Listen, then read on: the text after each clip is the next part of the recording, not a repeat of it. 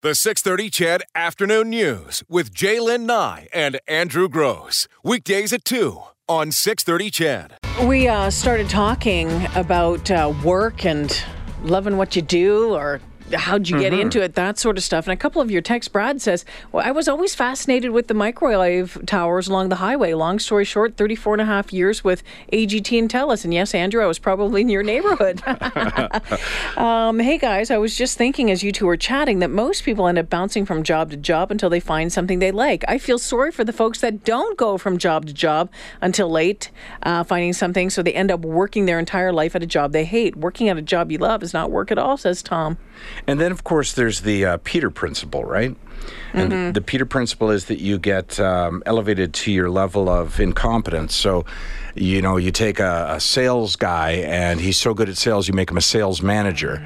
And then he manages a team. And the idea is he takes his experience and passes it on. But then he becomes an area manager. And at some point, he gets to a place where he's not happy, he's not qualified, he doesn't know how to do the job that they've put him into, and then he fails in the job. He's unhappy, employer's unhappy, when in fact, had they left him as a salesman and just increased his pay, everybody would have been happy.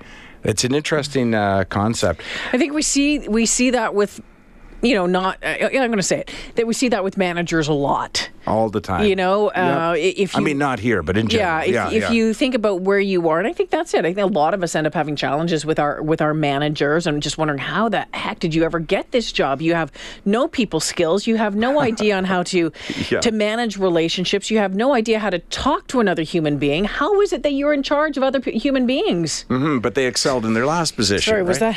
Wow, that, Do you need to lie down? Are you okay? No. Gans will be in tomorrow if you want to bring that back up again. Smoked. I'll have one for you. I mentioned to you during the break that a good topic that we didn't get to last week or the week before, but it really relates to this, is there was a survey done that looked at 24,000 employees in 8 countries, and it basically just measured happiness in the workplace. And the results were quite interesting. They're quite telling. 8% of those aged 18 to 34 reported being unhappy in the job. So 8% were unhappy. But when the survey asked people who were 35 and over, that number doubled to 16%. And I wasn't even thinking of this survey when I was speaking earlier, that it seems like in your 30s, you start thinking about where the road ends. What's next? Right. And that's what made me think, hey, where's that survey? And I dug it back out again. And sure enough, mid-30s. So what they're saying is 35 years of age is around the time that you oftentimes can become unhappy with the job that you're doing. Right, and the effect is it's both important to the employee but also to the employer, because an unhappy employee, their productivity plummets. And when their productivity plummets, they become even unhappier. So, everybody loses in a case like that, right? And it's funny because back in my day, the advice I got from my dad was, pick the right job and stay with it the rest of your life. That was his advice, because you know what? You'll end up being the chairman of the board of that corporation or whatever. But these days, and on resumes, it was a red flag if somebody had jumped jobs several times. I'm told now by professional recruiters that it's a red flag if they haven't. And that a lot of companies want to see you have a variety of experience and work experience, but also they rely on other companies to train you. And life experience too. Absolutely, yeah. One of our texters had texted in and said, my daughter, she hasn't been able to figure out what she wants to do, so she's been traveling. She's just been traveling, and she started up her own blog. What is it, Little Bear? But see, even think about that. Leaving Little Bear prints. But even doing that and committing to doing, blogging every day. There was a study done that we talked about weeks ago, and actually, I think you weren't here on that day, so it was last month sometime, and it seemed simple enough, but it was, to me, mind-blowing. And I almost worried in bringing up the survey that some of our listeners would find it too silly or too simple, and that the feedback would not be good. You always concern yourself with listener feedback. But then, after doing the topic, I ran into several people, friends who listen, who said, wow, that was mind-blowing. So they had the same reaction I did. And what the survey said was, the question was, does money make you happy? And in a nutshell, what it was it depends. It depends on what you spend the money on. So if having a whole lot of money and putting it into a big house when really what you love to do is travel, then obviously it's not going to make you happy.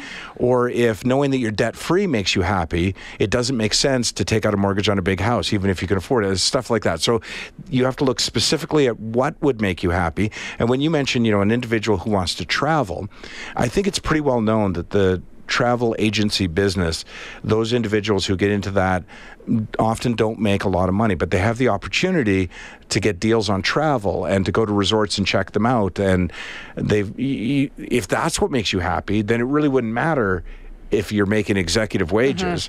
If you're traveling and able to pay the rent when you're home, you're probably happy. Yeah. It's something to think about. It's almost hard to give advice to kids, because your own kids, because what I tell my kids, I'm always telling them how they can make more money, because I keep thinking the more money, the less trouble they'll have. I'm a bit of a hypocrite. That's not really true. It is not true. It's not true at all. And the 35 thing I found interesting, because that was exactly around the time when I started to want to change. 35, and then I left at 36. And 32 is when I became a comedian. Yeah. So, hi, Jed. Hey, guys. It's funny you say that. Like, I was a Harley mechanic for umpteen years. Then I stopped. I did what I wanted to do. I hopped in a truck. I went all over North America. We did Katrina. We did Harleys. We did hot rods. Now I'm back in the stage where I do what I want to do. I'm a people person.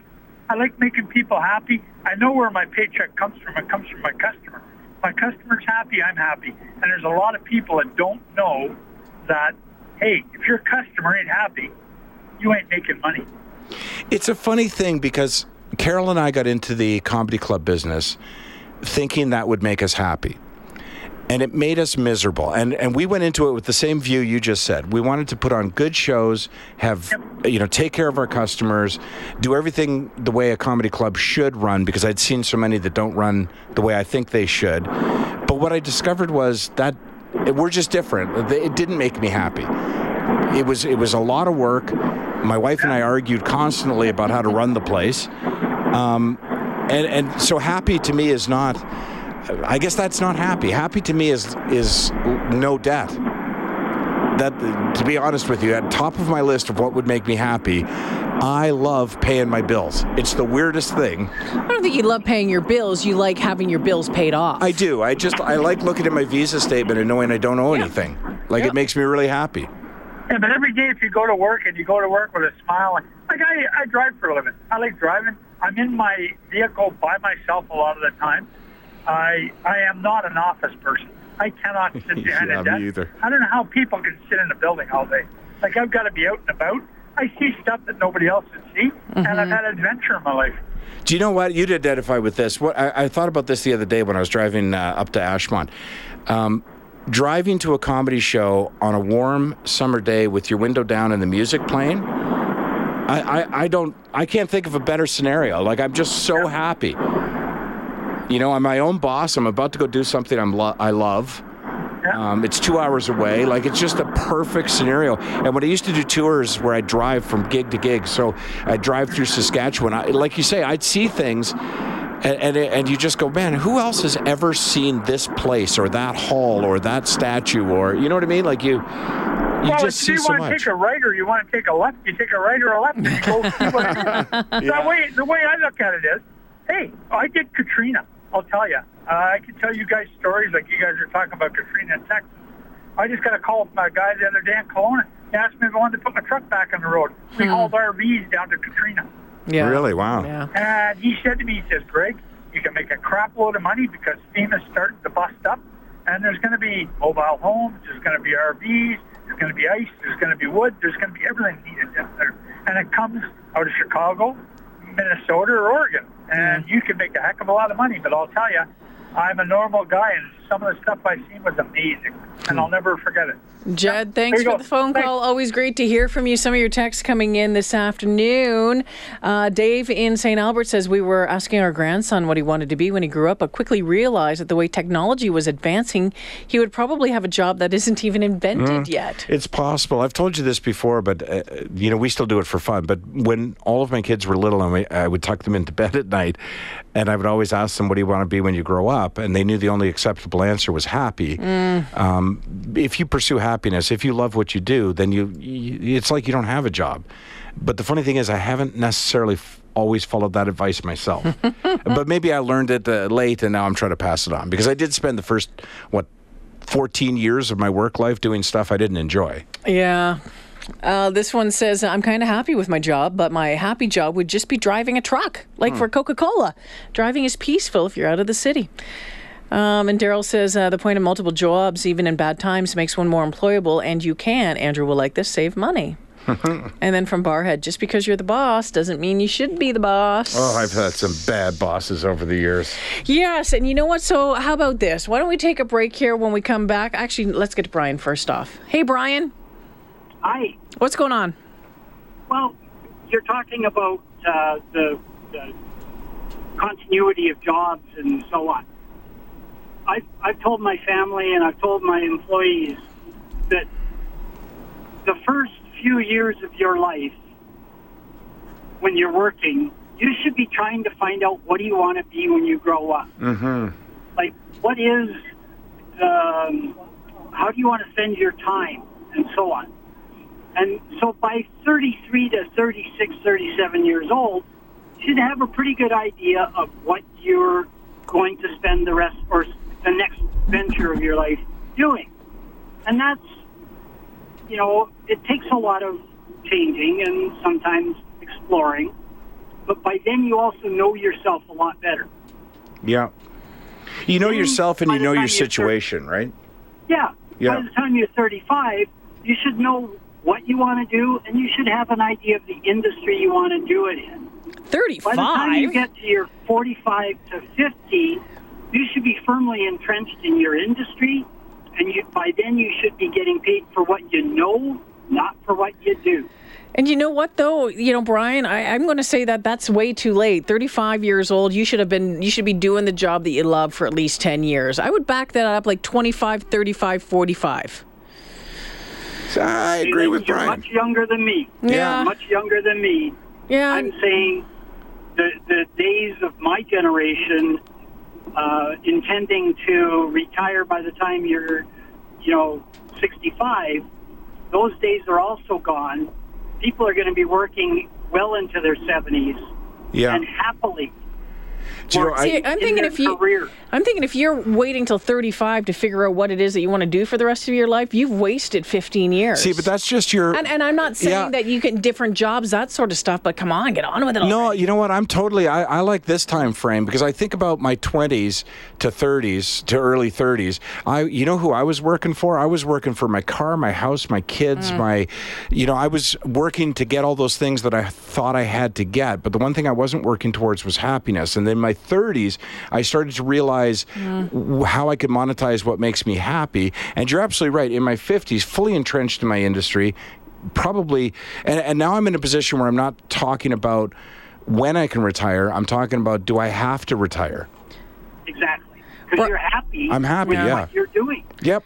Brian, thanks for the phone call. I think this might go back to one of the very first things we talked about. We had different timelines. Yep. I knew from the very start what I wanted to do. 18 years of age, went to college at 18, graduated when I was 20, and have been doing that ever since. So I didn't have that downtime where I was like, I'm not sure about what I want to do or switching jobs. Just switching locations was the difference. You talked about having a lot of bad bosses over the years. When we come back, the 10 things bad bosses do that make you quit. It was talking to employees, and 44% of these employees surveyed had actually had quit their job because of a bad boss. And so when you looked at the reasons why, breaking it down, so in number 10, it was your boss doesn't set clear expectations. Okay. At 52%. So that was one of the big ones there. It's saying that the boss probably isn't a good communicator, telling them what you want and what they want and what's expected of you. On number 9 was your boss focuses more on your weaknesses than your strengths. That's frustrating. There's a way, but again, I think that goes back to good communication and knowing how to tell somebody something that's just not all crap, so telling them a little bit of good that goes along with a little bit of bad. In 8, your boss micromanages you and doesn't allow you the freedom to work. Some people actually like being micromanaged. I'm not among them, but yeah, some people do. Number 7, the boss doesn't provide proper direction on assignments or roles. Doesn't that go back to clear expectations a little bit too? Number 6, your boss doesn't back you up when there's a dispute between you and one of your company's clients. That is frustrating Yeah. because the customer isn't always right. Yeah, but no, but you're not always right either. For sure. Yeah. Number 5, your boss hires and or promotes the wrong people. Very frustrating, including himself or herself. Yeah. They say favoritism is a demotivator. See, I don't have this in front of me, and the one that I think should be at number 1. Just wait. Okay, because Just you wait. haven't said it yet. Just wait. All right. Okay? Don't jump ahead yet. Number 4, your boss doesn't appear to advocate for you when it comes to monetary compensation, wages, salary, and bonuses. Sure. Number 3, your boss doesn't appear to care if you're overworked. Okay. Number 2, your boss doesn't appear to trust or empower you. Again, I guess it kind of depends on the individual as to what you're looking for. Some people want a job, others want a career, right? So there's a difference between those two. And number 1, with 63% of respondents saying, yeah, this is the biggie, your boss takes credit for your work. Do you know, that's sort of as close to what I was going to say. The most frustrating thing I've found over the years in working, and I've had lots of bosses, is when I feel more qualified than my boss. And it's frustrating. And maybe that relates to several of them rolled into one, where he got a promotion or she got a promotion, I didn't, perhaps.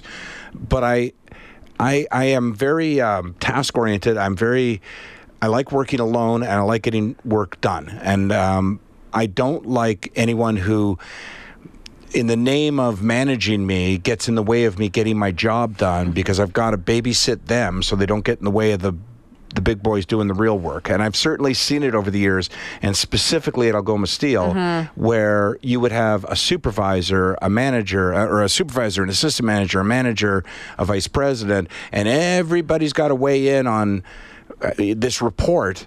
And it's like, you guys don't even read the report. Like, if I were to get you to actually explain the report to me, I bet you couldn't, right? But everybody feels as though they have to sort of justify their own position, and each one wants the person above them to see that they're hands-on with the employee. Oh, staff meetings. Oh, geez, I hate staff meetings. Well, as you well know. I mean, from what I've heard about them. They usually take place around noon, so. Yeah. But there you go. Your boss takes credit for your work being the number 1 thing that really tricks you off. Tricks you off. Is that what it says? No, that was a combination of a couple of words there, which I'm glad came out the way that it did, good, to be honest with you. Good stuff. Well, that tricks you off. Okay. I must have told you about it. Do you remember back in the day, computer programs, printouts had all those, maybe they still do in old companies, I don't know, had all those holes on the side, holes on the side, and they were big, massive, and they folded, and then they would bind them in usually this green hard cover, and they'd be labeled. There was a report at Algoma Steel that Is this the $20 one? Yeah, where I told everybody, nobody reads this report. And they were like, nobody reads this report. And it gets signed by everybody in management. So I put a $20 bill on page 3 or 4 with a note that said, if you find this, it's yours. And it came all the way through the system and back to me, and the $20 was still there. And I told my supervisor, see, nobody reads this, including you. He's like, yeah, well, it's required. Brenton Dreger has your 3 o'clock news up next. The 6:30 CHED Afternoon News with Jaylen Nye and Andrew Gross. Weekdays at 2 on 6:30 CHED.